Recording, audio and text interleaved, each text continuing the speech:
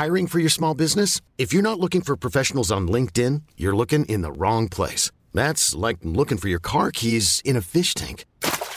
LinkedIn helps you hire professionals you can't find anywhere else, even those who aren't actively searching for a new job but might be open to the perfect role. In a given month, over 70% of LinkedIn users don't even visit other leading job sites. So start looking in the right place. With LinkedIn, you can hire professionals like a professional. Post your free job on linkedin.com/achieve today. Yeah, what do you want to do? Live in a world without beached whales? Come on. I don't think so. You're gonna put all the masseuses out of a job. Yeah.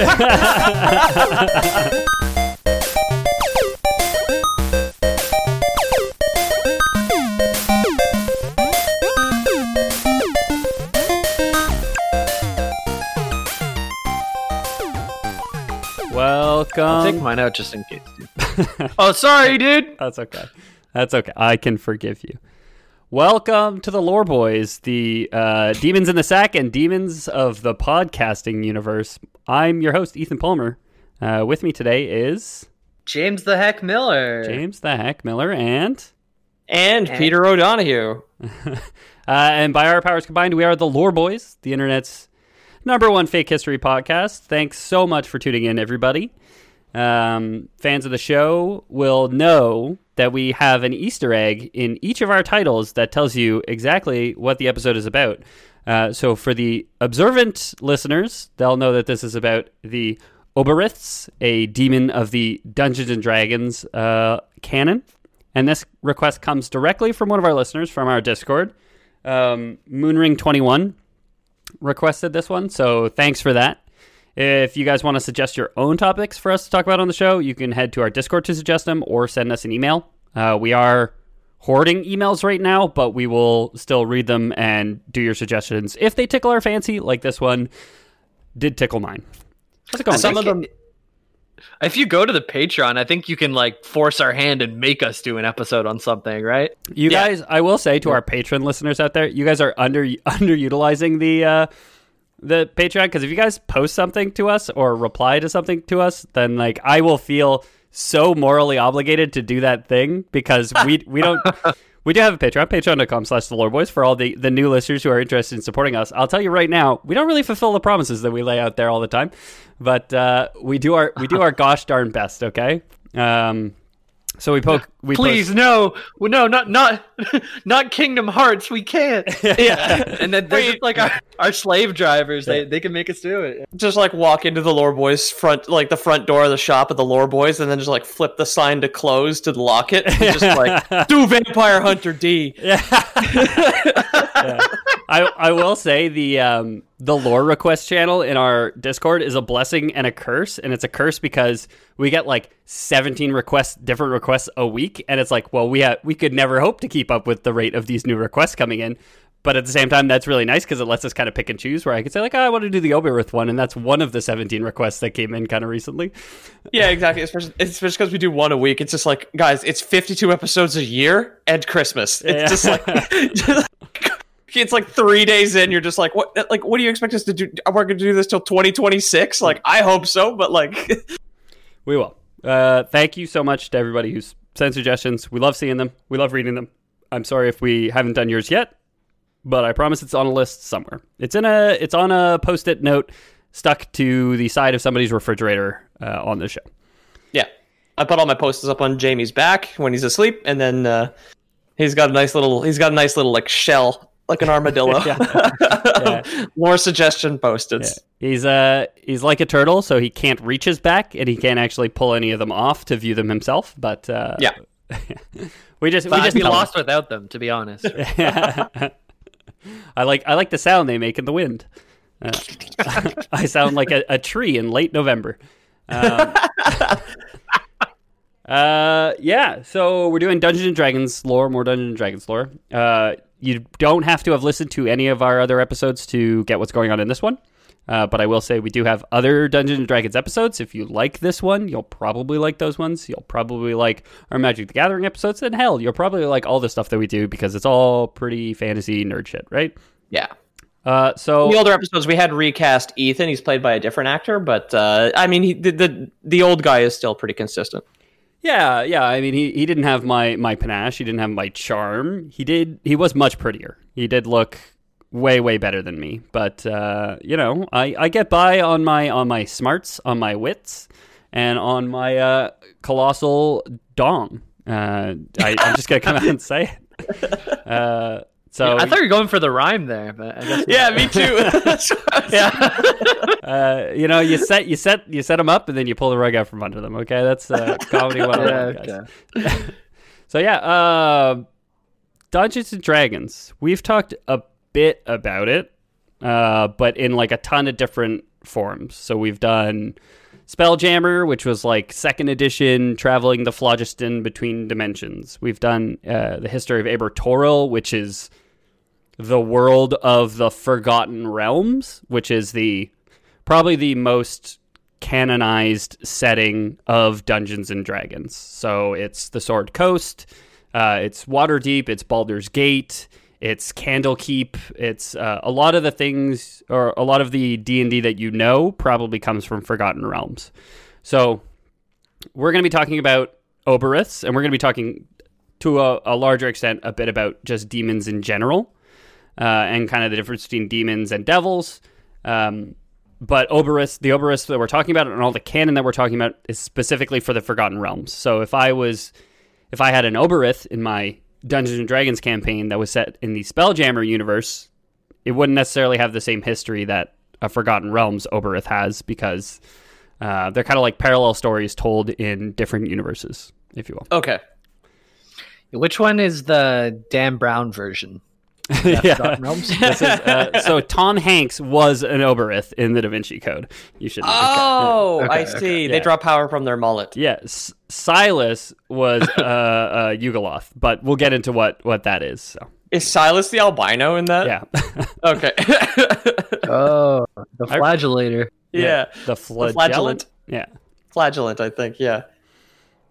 That sounds like he has to fart. It's flatulent. close enough. So let's jump into it, huh? Oberiths, what the heck are they?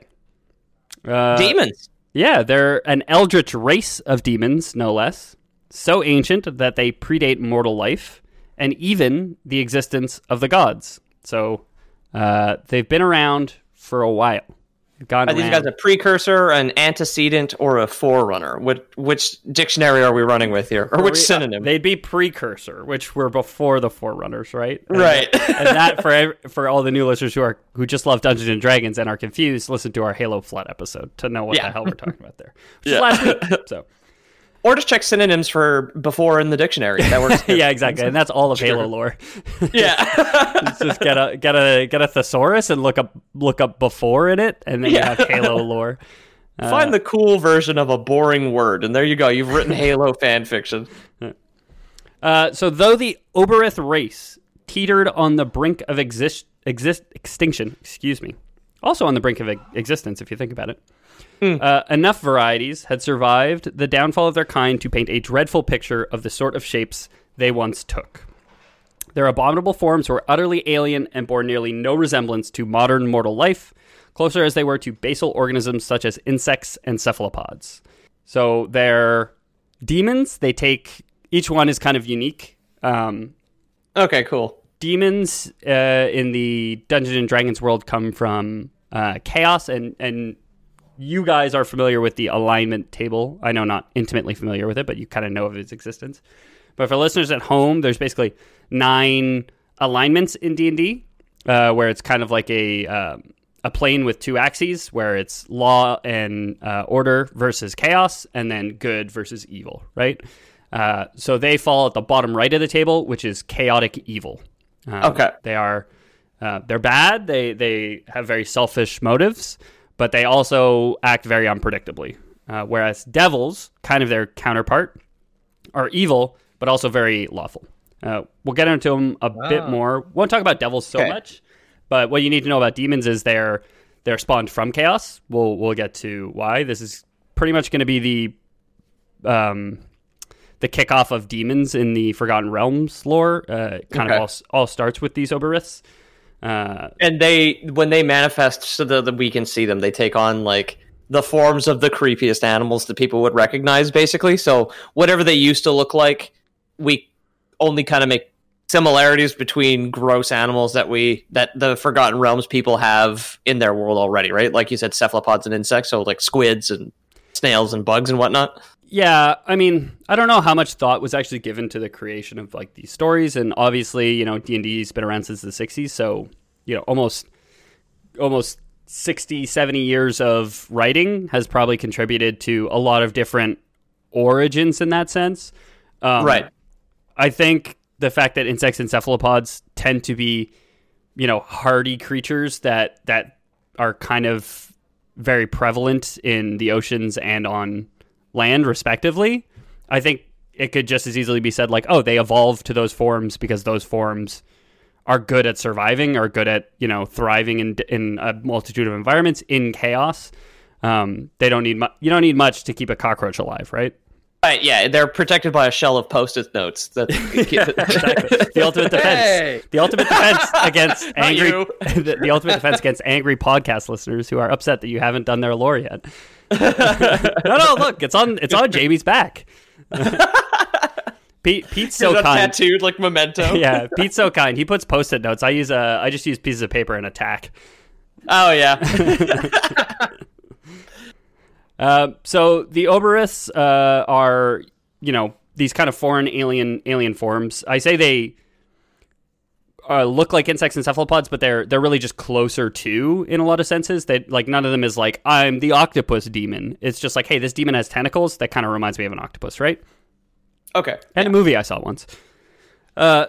However, they're more than just visually revolting.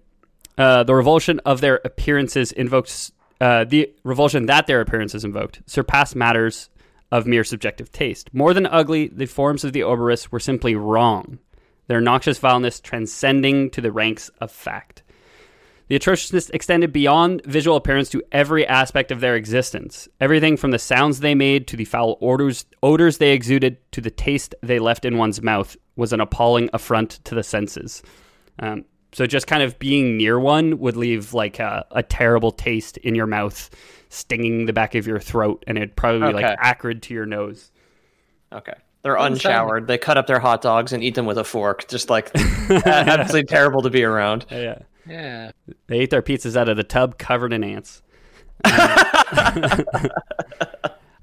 far, you've compared me to a cockroach and a demon. I'm not liking that. No. We said you've designed your defense system around the hardy cockroach, noblest of Mother Earth's creatures. Okay, dude. We're made for life, I hear. So, as demons, the Oberiths were cruel creatures of great malevolence. Like I said, they're evil. In the absence of outside threats, they had spent much of their time in power infighting, making war with each other, and conducting political schemes for power. Decadence and depravity were commonplace during their time of dominion. So that's kind of what they look like, what you guys can envision while we're talking about them. And now we're going to kind of jump into a bit more about devils and demons and the forgotten middle child, the Yugoloths. And then we'll get into kind of the history of the Oberiths and how they kind of came to, quote unquote, our world being the Forgotten Realms. Yeah, Jamie pulled up the clip, some of these Oberiths here, and they are quite awful looking. They are just a mess of different kind of insect and fish parts. Yeah, I mean, they're demons. They're chaotic. They're not pleasant to look at. This one is just, it looks like a kind of like a pine cone covered in eyes with 3 legs and like pincers on it. It's awful. It's cool, but you know. This one looks like a podcaster with a bunch of Post-it notes on his back. That's weird. Hey, dude.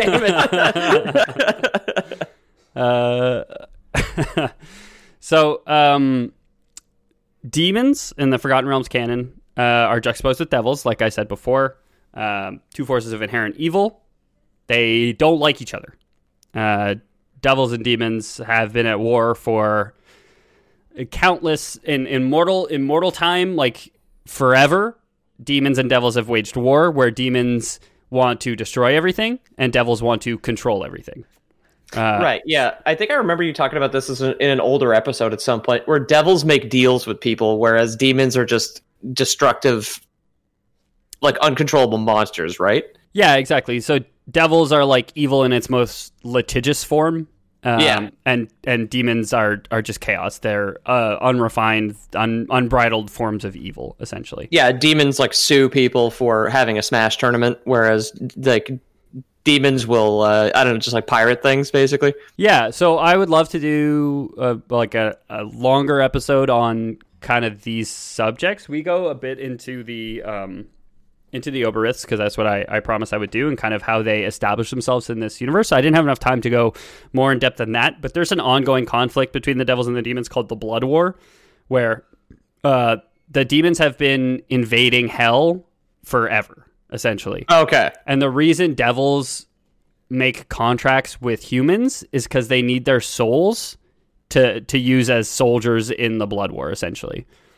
So the devils, whereas before they might have tried to conquer mortals by might on their own, but they kind of stand opposed to good deities and good gods, right? Yeah. Who would want their followers to be free and all this stuff. People only have to die because of the chaos and order battling forever. Humans wage their own wars as well. People were bound to die either way. It's just devils will send imps up into the material plane to be like, hey, dude, I know your landlord sucks. They'll appear as like a crow or like a raven on their windowsill right after a landlord visits a peasant and is like, you didn't produce enough turnips this spring. I'm gonna take your house from you. Blah blah blah. And then a raven will appear on their windowsill and be like, hey, dude, your landlord sucks. You want gold? I can get you gold, buddy. All you need to do is sign this piece of paper, and it'll be some piece of obscure legalese that is way too complex for a peasant who can't read to understand. Yeah. So he will, he'll mark it with his X, and then when he dies, and devils can be patient because they're immortal beings, when he dies, his soul won't go to, the after. If he's devout, there's a chance that he goes to a good deity, but usually they just go to kind of a limbo space. Okay. Instead, his soul, because he pledged it to this demon, will go to this devil, will go to the devil that imp served. Right. And all in the effort to get a slightly better turnip harvest next season. Exactly. Or not worth it, man. Yeah, or just mitigate the effects of the poor turnip harvest last season. You know what I mean? Right. He might still get kicked out of his house next season and then die from that, which just speeds it for the devil. All bad people. Suffice to say, both evil in different ways, and they hate each other for that. One's wearing a suit, and evil comes in many forms. One wears a suit, and one is covered in eyes. Yeah, exactly. That's an easy way to tell them apart, but don't trust either one. Yeah. All the eyes, all the better to see you with, my dear. Said the demon before trying to just destroy everything. While it's like a devil walks into a car dealership and is trying to make an offer to buy the car dealership from the owner, knowing specifically that the owner's in a particularly bad situation, and he could just give him a small loan and get the guy back on his feet. But he's like, no, I put you in this weird situation. I'm the mafia, so I'm going to now buy your dealership from you and own your life. Demon walks into a car dealership and just starts smashing stuff, just breaks windows on cars and ripping doors off hinges, things like that. A demon, a devil, and a duck walk into a bar. I don't have a follow-up. The devil turns to the duck and says, hey, you got the bill, right? Ooh, nice. Meanwhile, the demon's pissing on a table. I was going to say, meanwhile, the Oberith is just covered in bills, just duck mouths everywhere. Just screaming, yeah. Hey, man, you got to keep that duck on a coaster. Yeah. So, positioned between the two are Yugoloths. Okay. Beings of pure evil with time for neither law, order, nor SVU. So, on the alignment chart that I had mentioned, there's a left and right. So left is law, right is chaos, and there's an up and down, right? And up is good, down is evil. Okay. Yugoloths are dead center, so they're neither lawful nor chaotic, but they are pure evil. They're neutral evil? Neutral evil is the gamer term, the gamer girl term for it. Right. Yugoloths are incredibly old. By a lot of accounts, they're older than demons or devils. It's thought by a lot of people that they might be the progenitors of both the devils and demons. So, like, in their kind of scheming, evil ways, they happen to produce these devils who tended towards lawful, and another Yugoloth might have produced these demons who tended toward evil. Like, their existence kind of balanced their own demonic spectrum, basically, where you've got the lawful evil, the chaotic evil, and then they're neutral in the middle, where they kind of pushed something to, like, more extremes, basically. Yeah, so the Yugoloths, their whole goal, their whole shtick is they're looking for, they're trying to obtain perfection. And, the writer's way out of this has always been, well, their idea of what they're doing is not evil. They don't see themselves as evil. They see themselves as working towards a goal. And, right. That mortals find that evil is, mortals' business, not their business. That said, pretty objectively awful in a ton of ways. So I don't know if it really excuses their behavior, but it's like a very mortal opinion, Ethan. Yeah, I don't know. You should listen to this podcast that I found on the dark web that explains everything from their perspective. Yeah. Why the Yugoloths will actually lead us to salvation, and the Yugoloths are going to drain the swamp. Buy gold. Yeah, buy gold. It's the only stable currency. Yugoloths, fun fact about them, you can usually tell a Yugoloth by their subrace. So, like, there's no race in D&D that's, like, demon. There's, subclasses, and there's no race that's devil. There's subclasses. So, like, a Rakshasa is a devil. They're all fiends, and then they have the subclass devil, Yugoloth, or demon, and then they have a subclass, which is, like, their actual specific creature type or name or something. Imp is a devil and a fiend. Okay. But Imp is not a demon, but it is a fiend, right? It's like on Wikipedia when you Google something, it's like kingdom, genus, and whatnot, exactly. Like for different animals exactly. and what. Okay. They're all fiends. And then they kind of split once, and then they split like 1,000,000 times after that. Right. A turtle is a lizard in a rock. Exactly. You get a turtle when you have an Ekans, and you give it a rock stone, you get a turtle. There you go. So you can usually tell, fun fact, you can usually tell a Yugoloth subrace by the fact that they all end in loth. So there's like Arcanoloth, Mesoloth, and that's how you know that it's a Yugoloth. They're not even trying. Which just means it's neutral, usually. Okay. Dude, what's a sloth? Oh,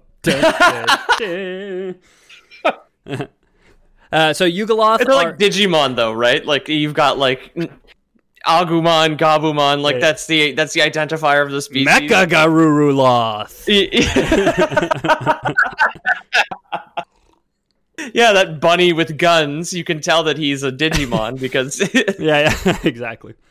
The Arcanoloths are actually very cute.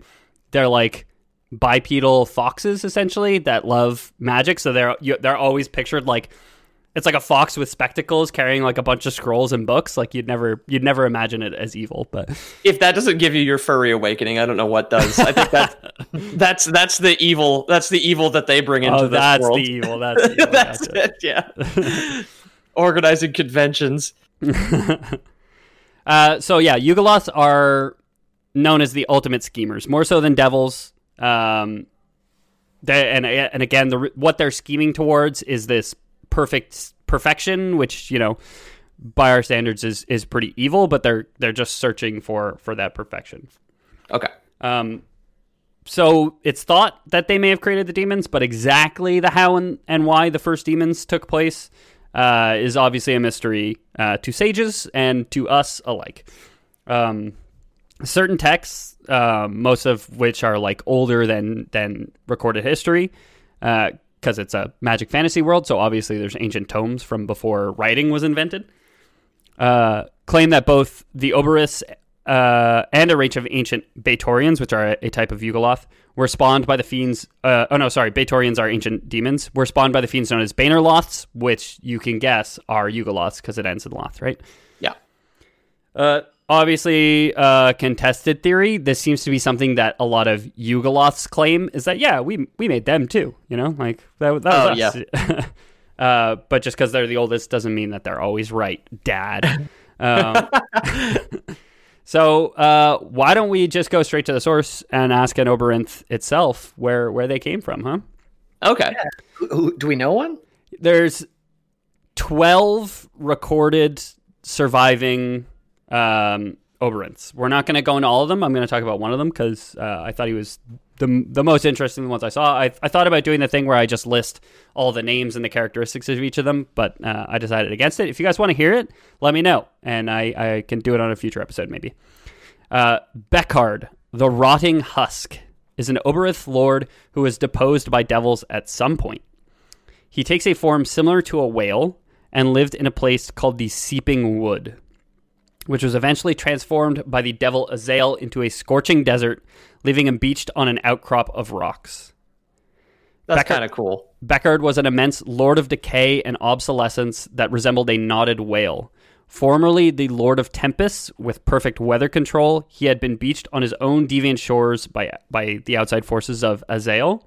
He endured for millennia unmoving, dying painfully in the death dells under the hot sun as he involuntarily injured himself with ferocious wind and acid rain. So he's like a rotted, like a beached whale carcass that is still sentient, but has been a beached whale carcass for untold millennia and is just slowly going insane. And he's the Lord of Tempests, so he can control the weather, and he keeps trying to call rain to like rehydrate his skin, but all the rain in the realm has been turned to acid rain by like the pollution and destruction wrought by the devils. So he just summons, he keeps forgetting and summons acid rain, and then just slowly peels off his skin and is like, I shouldn't do that anymore. Imagine the smell. Oh yeah, I was just thinking he's just like waiting for someone with some dumbass with a bunch of dynamite to try and blow him up like they did with that other whale carcass. Have you seen those videos? I never watched it. I know they exist, but I'm very squeamish with like guts and stuff, so yeah, I never watch them. Did you say rotted or knotted whale? A knotted whale. Does he need a massage? Yeah, he needs a massage. Yeah, exactly. Okay. He needs some small Asian ladies to stand on his massive whale back. But their little feet keep sinking into his fetid flesh, and they keep getting stuck. Just punching through the whale flesh. But no, there is one that's not that gross, because this like little English town, like somewhere in the UK, was just like, oh, well, we have enough dynamite in town to blow up a whale, but they obviously didn't do the math properly and just fucking atomized the thing. And some guy's car got hit with like a 40-kilo chunk of blubber like a kilometer away. Christ. And it's like the Halifax explosion, but all meat. Yeah. It's I'm pretty sure, I don't know if I read that one or another one, but like there's so many tales of like, yeah, we're going to blow it up, and then it's just like you're just spraying rotting whale carcass all over your town and all over your beach. Like, it was concentrated before. It stunk, sure, but just don't go near it. But yeah. The best place to store old whale meat, I think, is inside a dead whale. It's kind of made for it, right? Or the ocean. I mean, the ocean kind of big. Yeah, all those crabs will eat it. They know how to deal with deteriorating whale meat. So if you were to approach old Beckard now, clothespin over your nose, and ask him about the Oberith, he was known, or is known, to wax melancholic about the good old days.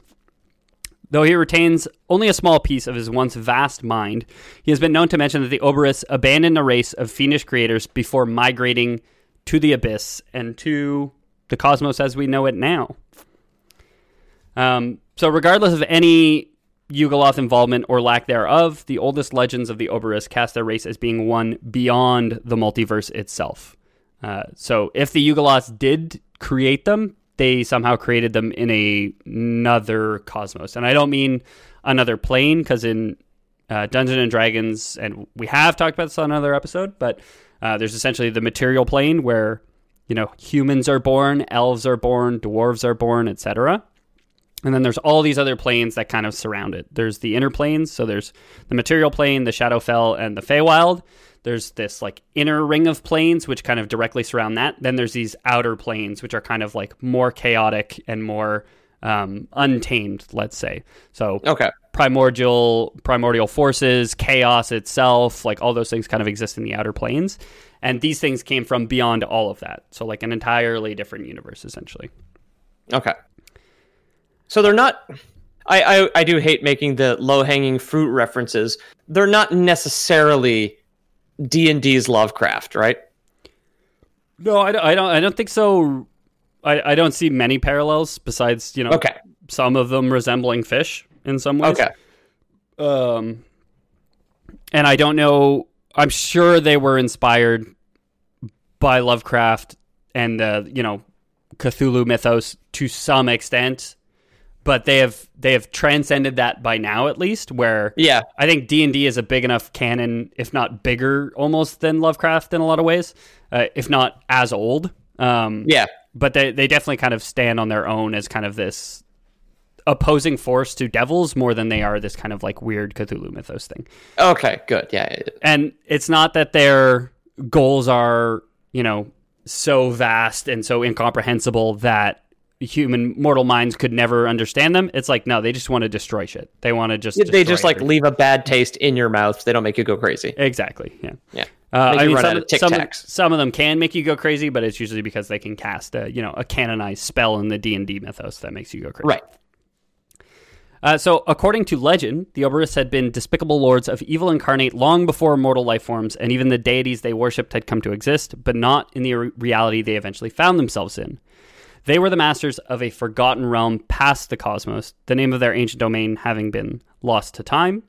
Beings of pure destruction, the vile fiends had destroyed their universe, draining the dimension of life and power to feed their dark hunger and turning whatever it once was into a decaying world of crumbling ruins. So they come from another realm, which they destroyed. They, writing was on the wall. Greenhouse gas emissions were destroying their universe, and they're like, we're not going to stop burning coal, God damn it. We need it.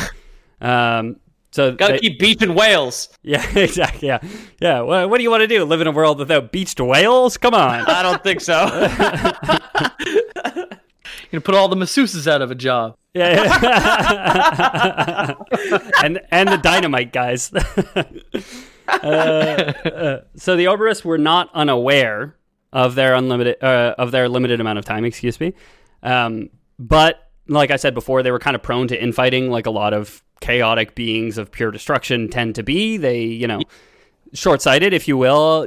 Global conflicts continue to rage, even though a global threat loomed ever present.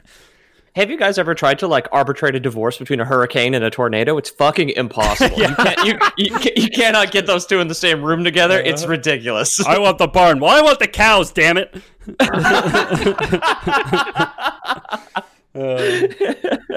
If you are going to open up a mediation, an arbitration center for those kind of divorces, you're going to want to do it in Kansas. Let me tell you. Yeah, that's where that's where all your clients are. Well, they are, and then they aren't after a bit. But yeah, after the intro, they're not. Then they're very intense, 1 minute discussion. So they're kind of infighting. They're aware of what's going on, but there is kind of a civil war that's being waged while they're trying to figure out what to do.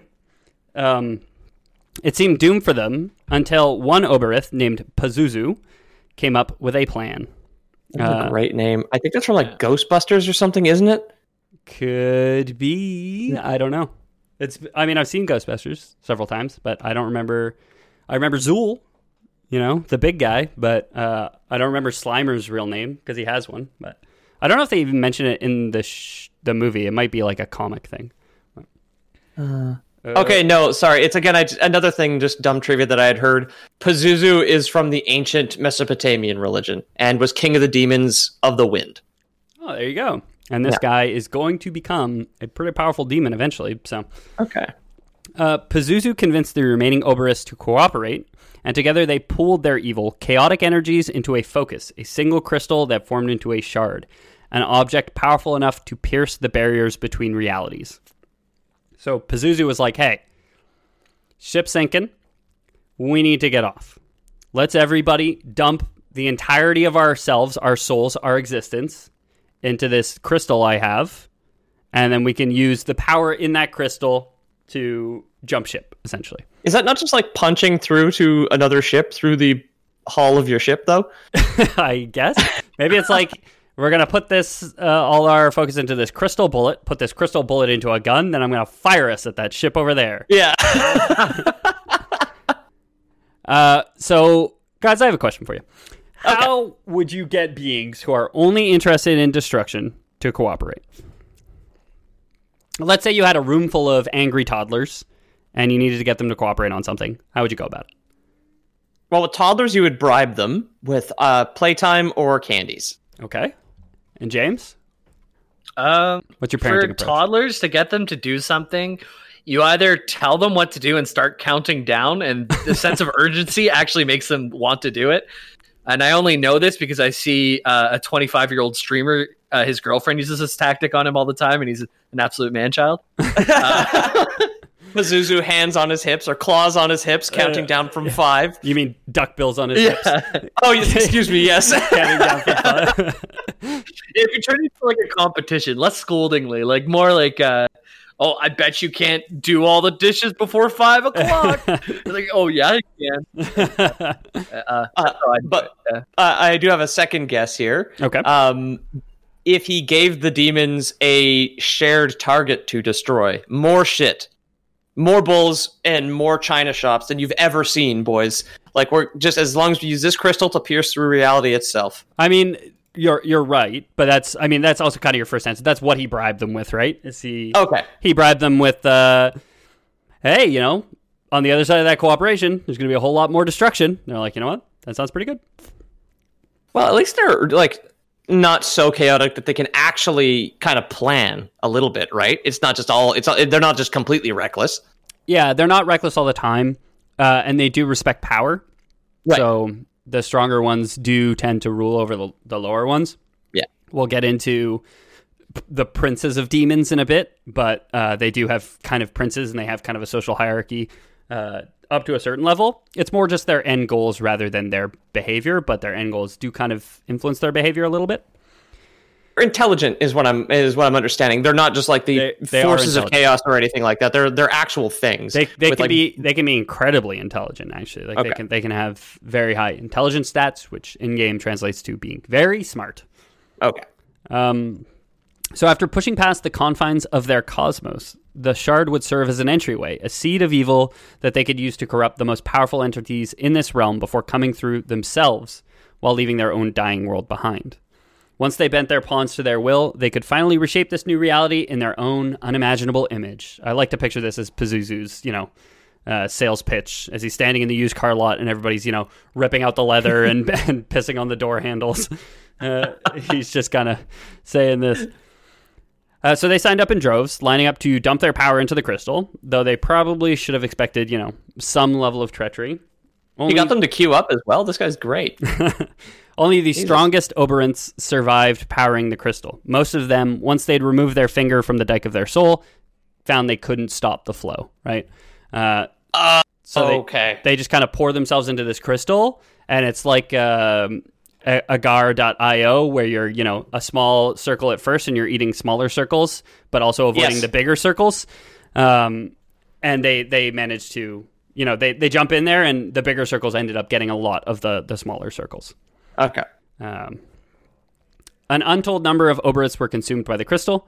Though all of them needed to put themselves into the crystal, the weak were quickly devoured inside. They didn't figure this out as this process was happening? Or did it all kind of happen at once? I mean, they couldn't really talk to the creatures in the crystal. It was just like, hey, jump in the crystal. The guy in front of them jumps in, and it's like, crystal's still there. Like, they don't see... They're not watching the stream of, the big circles eating the little circles, being like, hey, wait a minute. Okay. And I said they queued up. I mean, that's we could call that Lore Boys canon. It could be that it was just one ritual that happened all at once, and then it was kind of just a feeding frenzy in there for a bit. Someone go get a shitload of dimes to get through the toll gate in the middle of the desert. So the surviving strongest Oberants pushed the crystals through reality and emerged into the known universe, our known universe. Though once there, they had no way to free themselves from the crystal, and so they waited. Eons passed as the waiting Oberants slowly died out until a friendly little fella named Tharizdun found them. Thyrus Dune was what was called an interloper god, and he was pretty hell-bent on gaining power. He sensed a tremendous amount of energy within this crystal.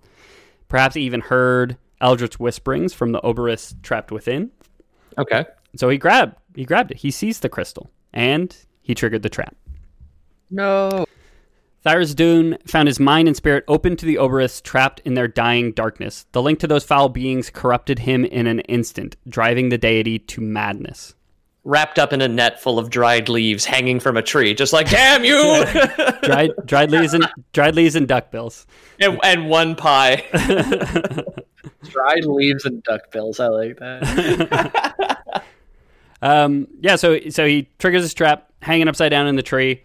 He finds his mind and spirit opened to them, and is just like, wow, this is a lot of fucked up stuff that I can't handle. Again, this is kind of that comparison to the Eldritch gods, but at the same time, or the Lovecraftian gods, but at the same time, this is like a ton of them all focused, and they kind of built this crystal as a trap. This was their plan all along, so it's hard to tell if it was just their presence or if they kind of set it up like this.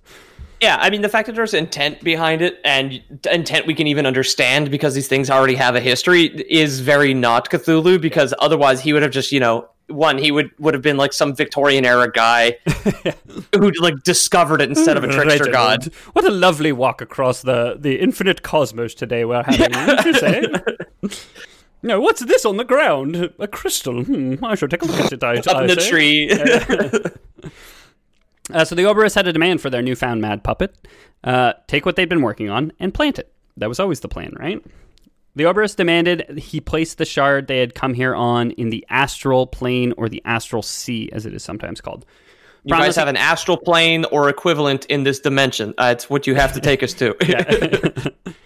They promised him total reign over it if they served him faithfully. Why would they choose the astral plane? Because it was pervasive. The astral sea could be reached from almost any point in a prime material plane or first layer of any outer plane. So it's basically touching everything but the outer planes at all times. People go when they dream. Do you go to the astral plane? Is there something like that in this lore? You can travel the astral plane. There's an entire race of people, which are like space goblins, who live in the astral sea. They're called the Githyanki and the Githzerai. They're, again, good and evil versions of the same race. Right. But they were slaves for a long time. We talked about them. They were slaves to the Illithid in our Kentucky Flayed chicken. Githyanki sounded really familiar to me. Yeah, they were the slaves to the Illithid for a long, long time. When they escaped, they started to just roam the astral sea. There's also these things called astral dragons, which are just like beings of immense power, which kind of just float through this. It's this big, empty void space that can be used to traverse the world very quickly because it touches all points of the material plane. And kind of time and space are meaningless once you're inside it. Okay, cool. But that's why the Oberonth wanted to be planted there, was because from there they could kind of stage an assault on everything, right? Right. So from the Manual of the Planes, there's an excerpt that says, "It is the space between everything. It is the road that goes everywhere. It is where you are when you aren't anywhere else." I see. Okay. Which I thought was nice and poignant. Unexpected to the Oberonths, though, even the Mad God knew that this plan was too crazy to work.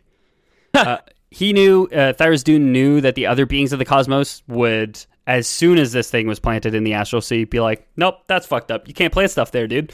So he was like, they're gonna gang up on us. They're gonna destroy us. And I'm never gonna get that power that I was promised. I don't know what will happen with the seed, but I know that the power that they're promising me won't come to fruition if I plant it there, because I will die before that time. Now, they're not unkillable, right? Like, were all the races of the world to go to war against the Oberons in the astral plane, they could theoretically win, right?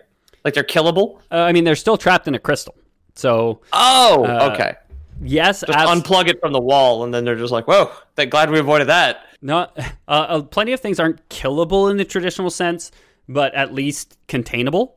So, even if they escape from their crystal, there's probably enough gods out there to say, like, we're going to put you back in your crystal, and you're not going to have a way out, and then we're going to put you in our god footlocker with my stinky gym socks, and you're never gonna get out. Okay, essentially. Yeah. With like imps and demons and stuff, like banishing is usually what you hear is what happens. I feel like. Yeah. So banishing in D&D, there's a spell called Banishment, which is a relatively low level spell. Which if I cast it on you, Jamie, for 1 minute, you would be trapped in this other plane essentially, and you'd be unable to act and do anything, but just for a minute. But if I cast it on Peter, who is actually from the Nine Hells, he would be permanently banished to the Nine Hells because he's originally from there. Okay. So you do go back to your original plane. Banishment for these things, who knows how it would work, because they're not originally from the cosmos at all, right? They're not from any of the planes. So I don't truthfully know what would happen. In World of Warcraft, would you use banish to like do the same thing where you like for a minute they're gone, but you use like different, if there's 3 demons coming at you, you'll get your warlocks to use 3 different ranks, so they all pop out at a different time. Different times. So you never have to fight them all at once. Yeah, so this one's 30 seconds, one's 45, one's a minute. Yeah. In D&D, if you do it at different ranks, you just get to banish more creatures at once. Okay, cool. So Tharizdun, knowing that this plan was crazy, he says, I'm crazy, I know crazy, this plan is crazy. So he takes crystal in hand, he flees to the far corners of the cosmos and planted the seed into a churning expanse of primordial chaos, a realm of fallen primordials he hoped to make his own. So they're like, plant us in the astral sea. He's like, I got a better place to plant you. And he goes and finds the bed of chaos and just, jabs his dagger in there. Jeez. Crazy solution to a crazy plan. Because if he wanted to just like, no, I don't want you guys to be out of control or anything. No. And then he takes him to the bed of chaos. He was fine with them being out of control because they promised him power. He was worried about the other gods finding out too soon before he got his taste of it. So he's I'm going to go somewhere hidden where we can kind of work on our power. You guys won't be able to infect everything all at once, which is your problem, not my problem. Yeah. But I'm going to get the power that you promised me, and then the gods won't find out right away and immediately kill me. He's hiding the porn in his treehouse instead of like on the kitchen table, basically. Exactly. And I mean, these chaotic demons are like, just hide it in a shoebox on the table. Nobody will open the shoebox. And it's like, what if somebody opens this shoebox? That's crazy. I'm going to hide it in my treehouse. So evil, unlike the realm had ever seen, erupted from the chaos where the shard was submerged. The Oberith's influence exploded as black flame across that churning space. The Abyss had been conceived. So the Abyss in real terms is one of the outer planes in Dungeons and Dragons, and this is its creation, essentially, is jamming this shard into the primordial chaos. It splits the primordial chaos into the primordial chaos and the Abyss. Two different planes in D&D. And the Abyss is where all demons come from in actual terms. The Nine Hells is where the devils live. The Abyss is split into a bunch of different kind of like subsections of that plane. So there's Hades is technically part of the Abyss, and it's the demons' realm, not the devils' realm. But it does connect to the Nine Hells via the river Styx. Interesting. All very cool things, which I would love to get into on a future episode. So somebody should pop into our Discord and lore requests and ask for more of this lore, and then I can talk about it some more, right? If you just suggest my ideas back to me, that's the best way to get the show rolling, honestly. Because I was going to follow up and say, maybe I'll do it anyway. So, so with no choice but to press on, the handful of remaining Oberiths allowed themselves to be drawn through the vortex, outside of through the crystal, from their original home to this new plane, and their original home was consumed and completely destroyed in their absence. So there's no going back now. Okay. They landed on the shores and they burned all their ships. Yeah. The most powerful of their kind rose to demon lord levels of power, while the lesser among them were absorbed into the swirling corruption. So again, more of them kind of lost in this chaotic maelstrom of stronger demons seizing power, are just like sucking the souls out of smaller demons. Some smaller demons definitely escape. They're not all equivalent power, but focusing the weakest ones and focusing the Melvins and the Spikes get out, while the Johnnies are all like, flexing on the little guys. Right. The Johnnies and the Melvins. Yeah, Ethan's remaking the meme.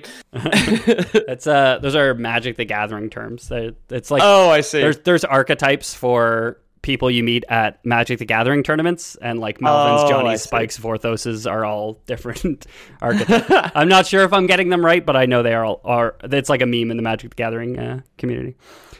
So it seemed for a moment as though the Oberits had won their new realm to restart their destruction in, and on top of that, they had a powerful servant to do their bidding, Tharizdun, right? The first wrinkle in their plan would appear almost instantly. For all the power they gave Tharizdun, he was able to resist their influence, probably using their own power, and he pretty much immediately mutinies. He's like, you know what? I let you guys out. You guys gave me the power. We're good. I'm done. Not doing your bidding anymore. Created two new like astral kingdoms. That was fucked up. Didn't see that coming, but I don't trust you anymore. So eons would pass as the Oberist battled against a merciless entity of unpredictably vast strength and power over the shard itself. So there's still a tremendous amount of power in the shard, and they're all kind of fighting over it. They're like, if we can... Okay. I guess there's probably still some Oberith souls in there, like it hasn't been fully drained. And they're like, Tharizdun's like, if I get my hands on that, I could drain the rest of them. All the Oberiths are like, if we get our hands on that, we could drain the rest of them. Right. Nobody wants to work together. Everybody's crazy. They could be very smart, but they're also pretty unstable.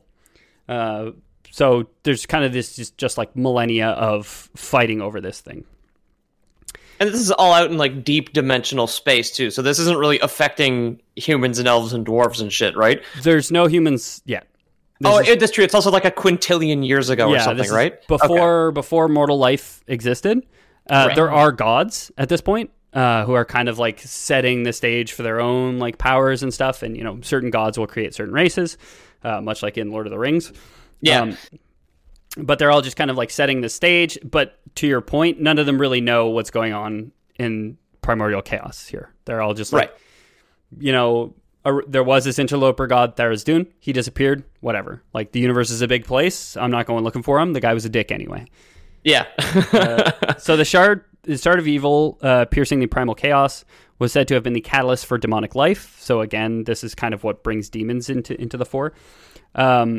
And Tharizdun, using the power given to him by the Oberiths, calls forth wave after wave of howling suicidal demons to battle the Oberiths. So Tharizdun has this power to call forth demons, just like drawing them from the primordial muck. And that's kind of why they're all, you know, every demon is unique. You know, they're all individuals. And it's because they're all... That's what he tells them before sending them to their deaths as martyrs. Yeah, that's so sweet. It's like they're like snowflakes falling to the ground and melting away. Wait, demons are liberals? Liberals are demons? Oh my god. We blew this whole thing wide open. We're back to the swamp, baby. Yeah, so he's just kind of like he grabs a handful of mud, he throws it at the wall, and whatever shape it makes, that's the shape of the demon that it produces. And he's like, congratulations on being born. Here's your rifle, here's your helmet, here's a pack of smokes, now go to war. Rolls it up in his sleeve, just like put the smokes on the shoulder there, and just like, get going, kid. The Oberiths find his assault pretty, I won't say overwhelming, but quite whelming. I would call it overwhelming with a Y in there. Very good. Very good. So only through cooperation, so they do manage to cooperate for a bit, did a small handful of the remaining original Oberiths survive, forcing the endless battles to cease so both sides could withdraw and plot the other's destruction. Again, in today's date, there's 12 known surviving. There was, you know, probably a few more than that. There's probably been a few that have died since a quintillion years ago, or however long ago it was. But most of them were killed out by Tharizdun himself, as he just kind of rampaged around and flung demons at Oberiths. As the Abyss settled, however, I mean, as much as the Abyss born out of primordial chaos can settle, a new threat to the Oberiths emerged. For indeed, the ignorance of the wider multiverse was fading, and the others were beginning to notice their presence. Somebody was like, "Hey, what's going on over at Tharizdun's house?" Yeah, has there been a war in his treehouse for 10,000 years? Yeah. Hey, is anybody else's porn missing? It's the beginning of the universe. He's like powering his demon army by like throwing porn at the wall, and then whatever comes out is just like... So these other powers in the universe, the gods themselves and otherwise, begin to notice something going on. The Shard of Evil that the Oberons made had been made as a trap originally and didn't really stop doing its trap business. It continued to whisper promises of power and dominion, almost as though it's either the Oberons still inside it are like, hey, we see our way out, and that's by whispering to someone, just like the Pazuzu and the stronger ones did. Or it was like a latent spell that was cast on the crystal that was like, it's always going to whisper, we'll make your sperm more virile, and we'll give you a bigger house if you just like pick up the crystal and like rub it on your face a little bit. More turnips. Yeah, exactly. So it's whispering these things, and the first primordial entities of the primordial chaos begin to enter the newborn abyss. So, primordial entities, beings of pure fire, pure dark, pure lightning, pure whatever, all these just like forces of nature, which had been living in the primordial chaos for a long time, destroying each other, being reborn because they're latent forces of the universe. Like, you can't destroy fire throughout the universe. You can put out a fire, but you can't destroy the idea of fire in the universe. Right, yeah. I've tried. Believe me. Yeah. So they start showing up. They're like, what's this? There's the abyss here, and it keeps whispering to us that it's going to give us more power. So they start showing up as well, kind of throwing this further chaos into the temporary piece of the abyss. They explored the shattered, desolated, and utterly corrupted realms, unconcerned for morality because they're forces of nature. Yeah, they're probably unaligned, right? Are they true neutral, where they just like wander through? They're true. They're chaotic neutral, right? Okay, they would be. Probably some of them are probably chaotic evil in the fact that like fire probably just wants to destroy. Much like demons. Okay, yeah. But definitely chaotic, like full chaos, full on the right of the spectrum. Yeah. They come across the Abyssian Ocean, a multi-layered aquatic dimension connecting all the seas and oceans of the abyss. Floating in its shallows was the Shard, beckoning one strong enough to claim it to step forth and do so. As countless forces fought for it, one named Obex Ob, which is a great name, a demon lord of decay, approached the Shard unseen and claimed it for its own. So everybody's like, it promises strength. We're going to need strength to claim it, and they all start fighting over it. Obex Ob is like, I'm one of the smart demons. I'm just going to walk up and grab it while you guys are fighting. So Obex Ob is the first prince of demons because he's the first one to take full control of the Shard. Okay. However, even with his newfound power, he was enthralled by the Abyss's will. He was not yet the master of that power, and he found its drive to be planted in the astral sea, ever-present and stifling. So he picks up the Shard, and just like the last god to do so, it's telling him, plant me in the astral sea. Plant me in the astral sea, and all this power will be yours. Excuse me, yeah, because that was its original plan. It wanted to go to a different plane, but Tharizdun was just like, nah, guys, that's crazy. Yeah. Tharizdun had a sense of self-preservation that overrode the Shards, because Tharizdun was a god. Yeah. Obex Ob was just a demon, so he wasn't able to. His self-preservation wasn't able to override that sense of plant me in the astral sea, and let's just fucking see what happens. You know what I mean? Sorry, I scrolled crazy there for a second. Mighty Primordials all realized, hey, he's got the Shard. Just some name dropping that might not mean much to you guys, but might mean something to people at home. Bahamut, or Baphomet, Orcus, and Demogorgon are all reported by some sources to be primordials originally, before they became demons and devils corrupted by this Shard. Attack Obex Ob before he could reach the astral plane, flinging him and the Shard into the vortex from which the abyss had been spawned. So the Shard was planted, and a vortex was created from which the Oberiths came through from their original dimension. Right. And it destroyed their original dimension. That vortex never really went away. If you think of it as the Abyssian Sea, it's kind of like the Marianas Trench at the bottom of the abyss. Okay. You know? So there's kind of just this like swirling darkness at the bottom of this chaotic nothingness. And it doesn't go away when you take the actual, what would be like the power source out, being the actual crystal itself. It's a permanent fixture there. It's permanent damage, like on the dimension. Yeah. So I like to think that it's that next dimension where the Oberith came from, where everything was utterly annihilated and it's just blackness. Yeah. Like that was just tacked on the back of this outer plane, essentially. So there's kind of this like entire universe of pure nothingness at the end of this outer plane, essentially. Okay, it's like plugging it to a vacuum, basically, to prevent like everything being sucked back out or whatever. Yeah, and it had been kind of sealed by this swirling vortex that kind of just held all the energy in check. But these mighty primordials take Obixab and, trying to get the crystal, end up throwing him through that vortex and shattering that, and shattering, I mean, the hold on those powers. So it creates a deep fissure into which the Abyssian Ocean drains out in a boiling storm. That fissure eventually becomes known as the Grand Abyss. The Primordials turned Demon Lords dove after the shard, but doing so proved to be too eerie for even them to continue. Even after they chased after its promises of power, they felt their own power waning as they kind of swim into this void. They're swimming down into the Marianas Trench. The whisper suddenly going silent the deeper they chased it. Okay. They need James Cameron's help, clearly. Yeah, clearly.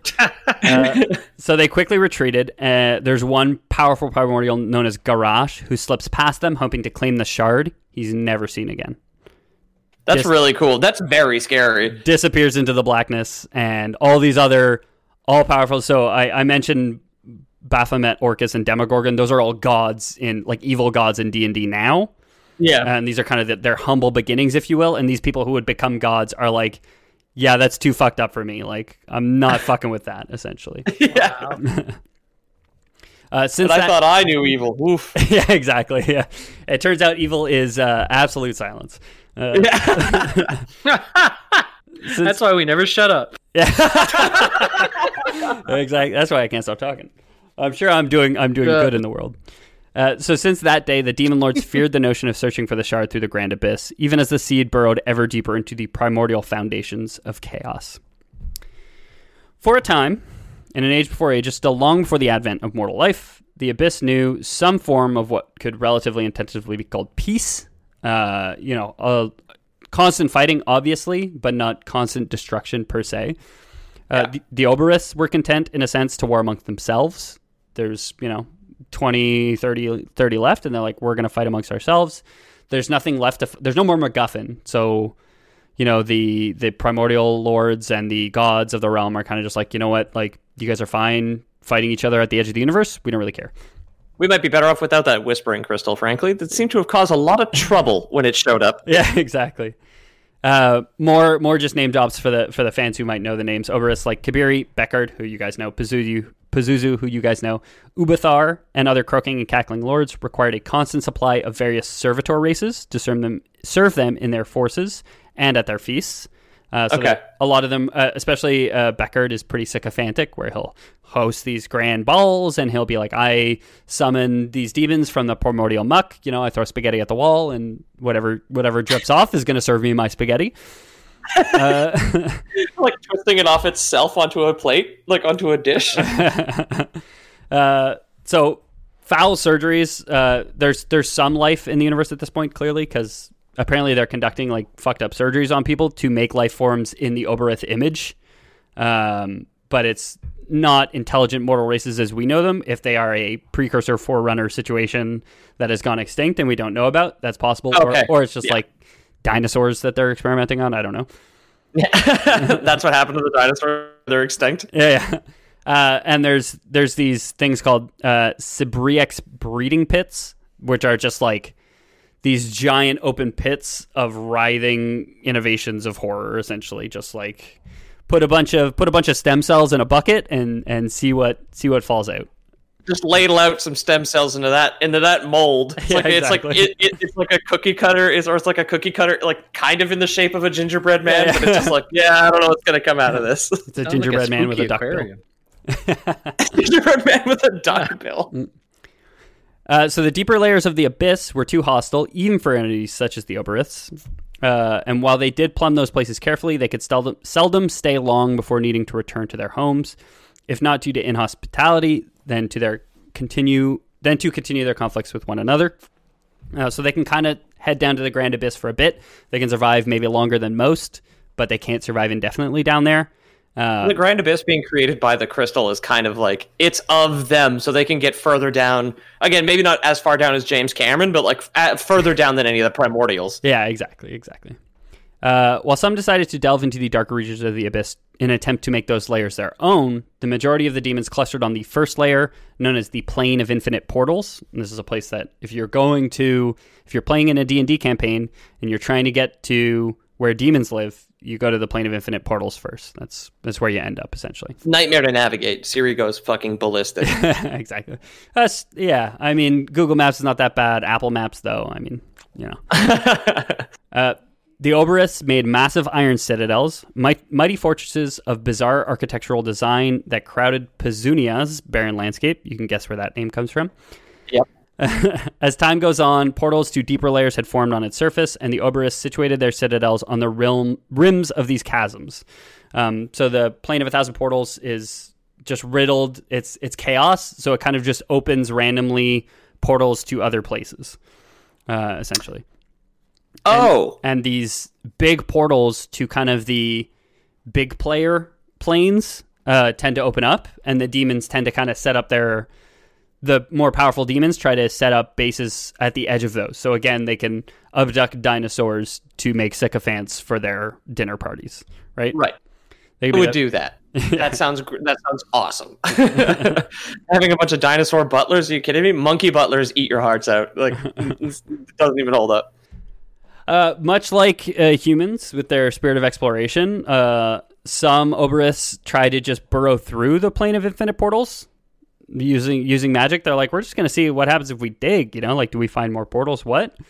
It was pretty cataclysmic. Their experiment resulted in the deaths of a dozen Oberith lords, the quaking of the entire plane, and the seemingly infinite Grand Abyss just widening a little bit more. Okay. So, like, maybe we shouldn't try and dig through this plane anymore. Yeah. You didn't look for pipes before digging into your yard, dude. That was a mistake. So the pit itself to the Grand Abyss is present in the plane of 1,000 portals. This pit had dozens of portals along its cliff faces, allowing for two-way travel, which is rare. Most of these portals are just one way. So you go there, or there's no easy way to get back, making them far more reliable than portals on the first layer. Great bridges, towers, and stone fortresses were constructed that crisscrossed the crevasse and hugged its walls, allowing for movement between areas of relatively similar elevation. So picture this, the Grand Abyss, this Marianas Trench that leads down to nowhere with all these portals kind of glowing on the side, and they've just built these like bridges to and fro, kind of crisscrossing down it, spiderwebbing down it, if you will. Okay. Well, to keep themselves safe after their last industrial accident, basically, they put up like scaffolding. Yeah. So the Oberiths had come to some kind of agreement on how the Grand Abyss could be used and installed intricate doors and portcullises to allow or halt entry. So they found ways to close portals because, again, they're two ways. Most of the demonic activity was situated on this Plane of Infinite Portals, for the Oberiths knew that to control it was to control the entire Abyss. Right. Meanwhile, the intrusion of primordials into the Abyss had forced Tharizdun's hand when they came to get the crystal. Yet he couldn't oppose them alone. He's like, I wanted the crystal, and if you'll remember, he planted it here to try and gain control of the primordial forces, right? Yeah. So they show up, and they're not listening to him, and he doesn't really like that. So he's like, I got to try a little bit hard. His attempt... Is he still crazy with now that the crystal's gone? Yeah, he's crazy forever. He's now in D&D canon, if we jump ahead, he's the god of madness, essentially. I see. Okay. He will be imprisoned for all time for his crimes. There's some pretty cool artwork of him as just kind of like this Balrogi figure, this like god of shadow and flame and just chained eternally. He's known as the chained god. Okay. But his attempt to press the forces of primordial chaos into slavery failed as a result of their combined power. So instead, the mad god starts marshaling as many elementals as he can. He's like, if, the powerful elementals can oppose me, I want to recruit weaker ones to fight their bosses, essentially. Well, his massive armies of just like the war of attrition of numbers worked last time, so obviously this would be his next strategy. So much like Greek mythos, the primordials had always had a problem with gods, and so he has a pretty easy time swaying them by convincing them that if he could claim the power of the shard, he could triumph over the astral sea, and he would then deal with the gods for them, right? He's like, hey, I hate gods as much as anybody.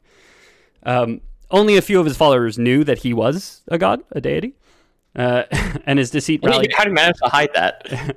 I mean, I don't know. He's just some guy who showed up in town one day, I guess. Maybe. Okay, yeah. Because the demons aren't gods; they're just forces. So if he can convince them he's a demon, then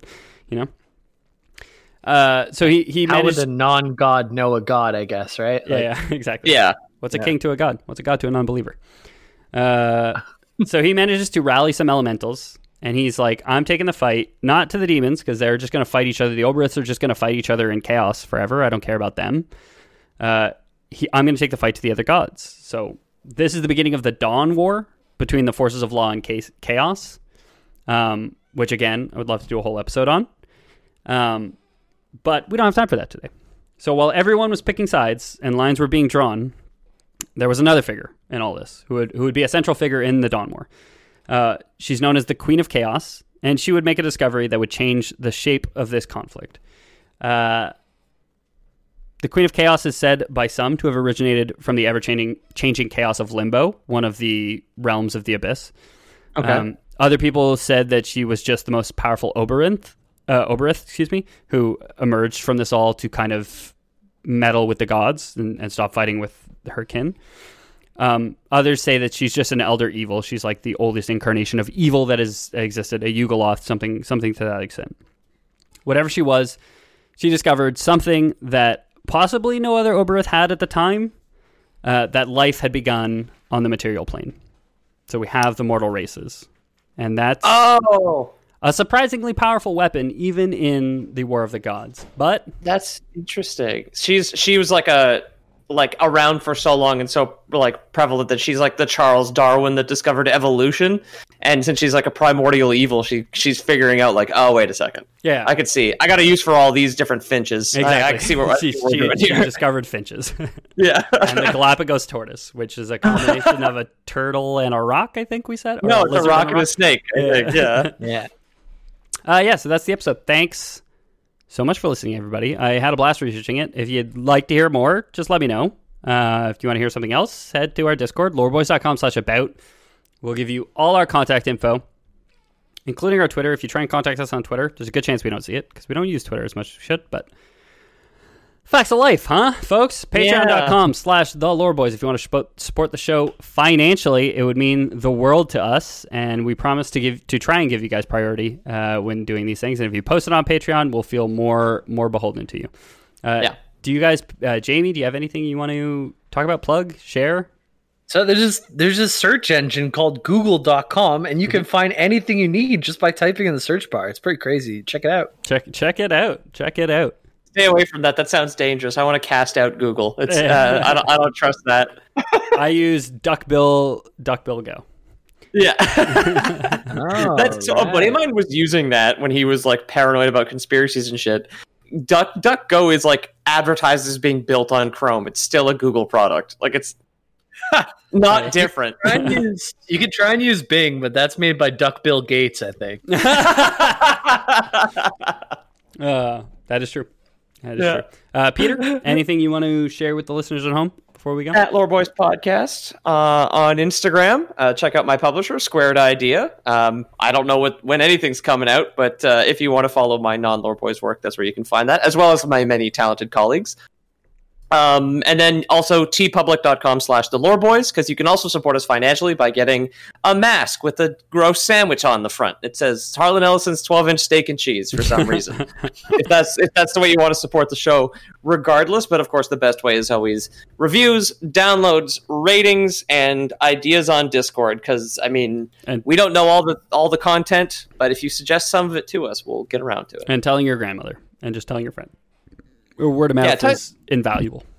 Yeah, tell your grandma about the Lore Boys. We're wholesome. She would love us. We have very pinchable cheeks, the three of us. I'll say it one more time. Patreon.com/loreboys is always there as well.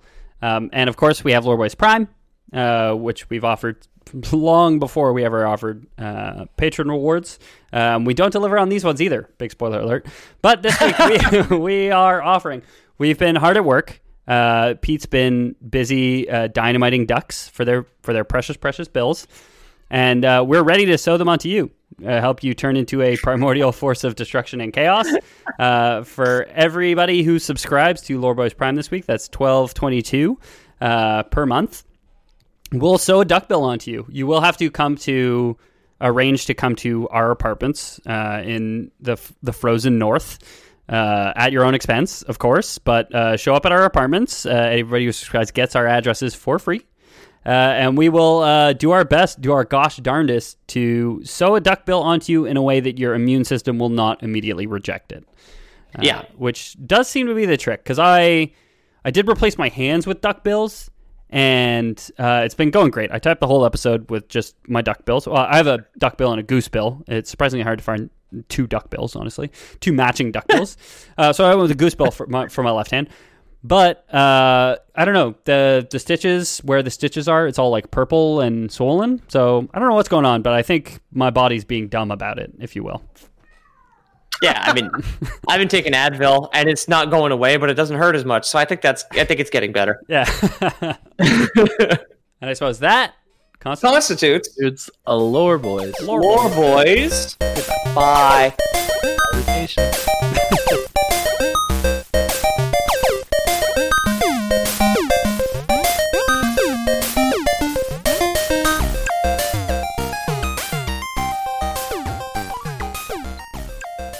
My name's Ethan, and I'm addicted to you, but your loving is toxic. My name's James, and they say that cold showers in the morning are good for your circulation. I just put an ice cube up my butt. My name is Peter, and your toxic tongue slipping under something the rest of that song. Right.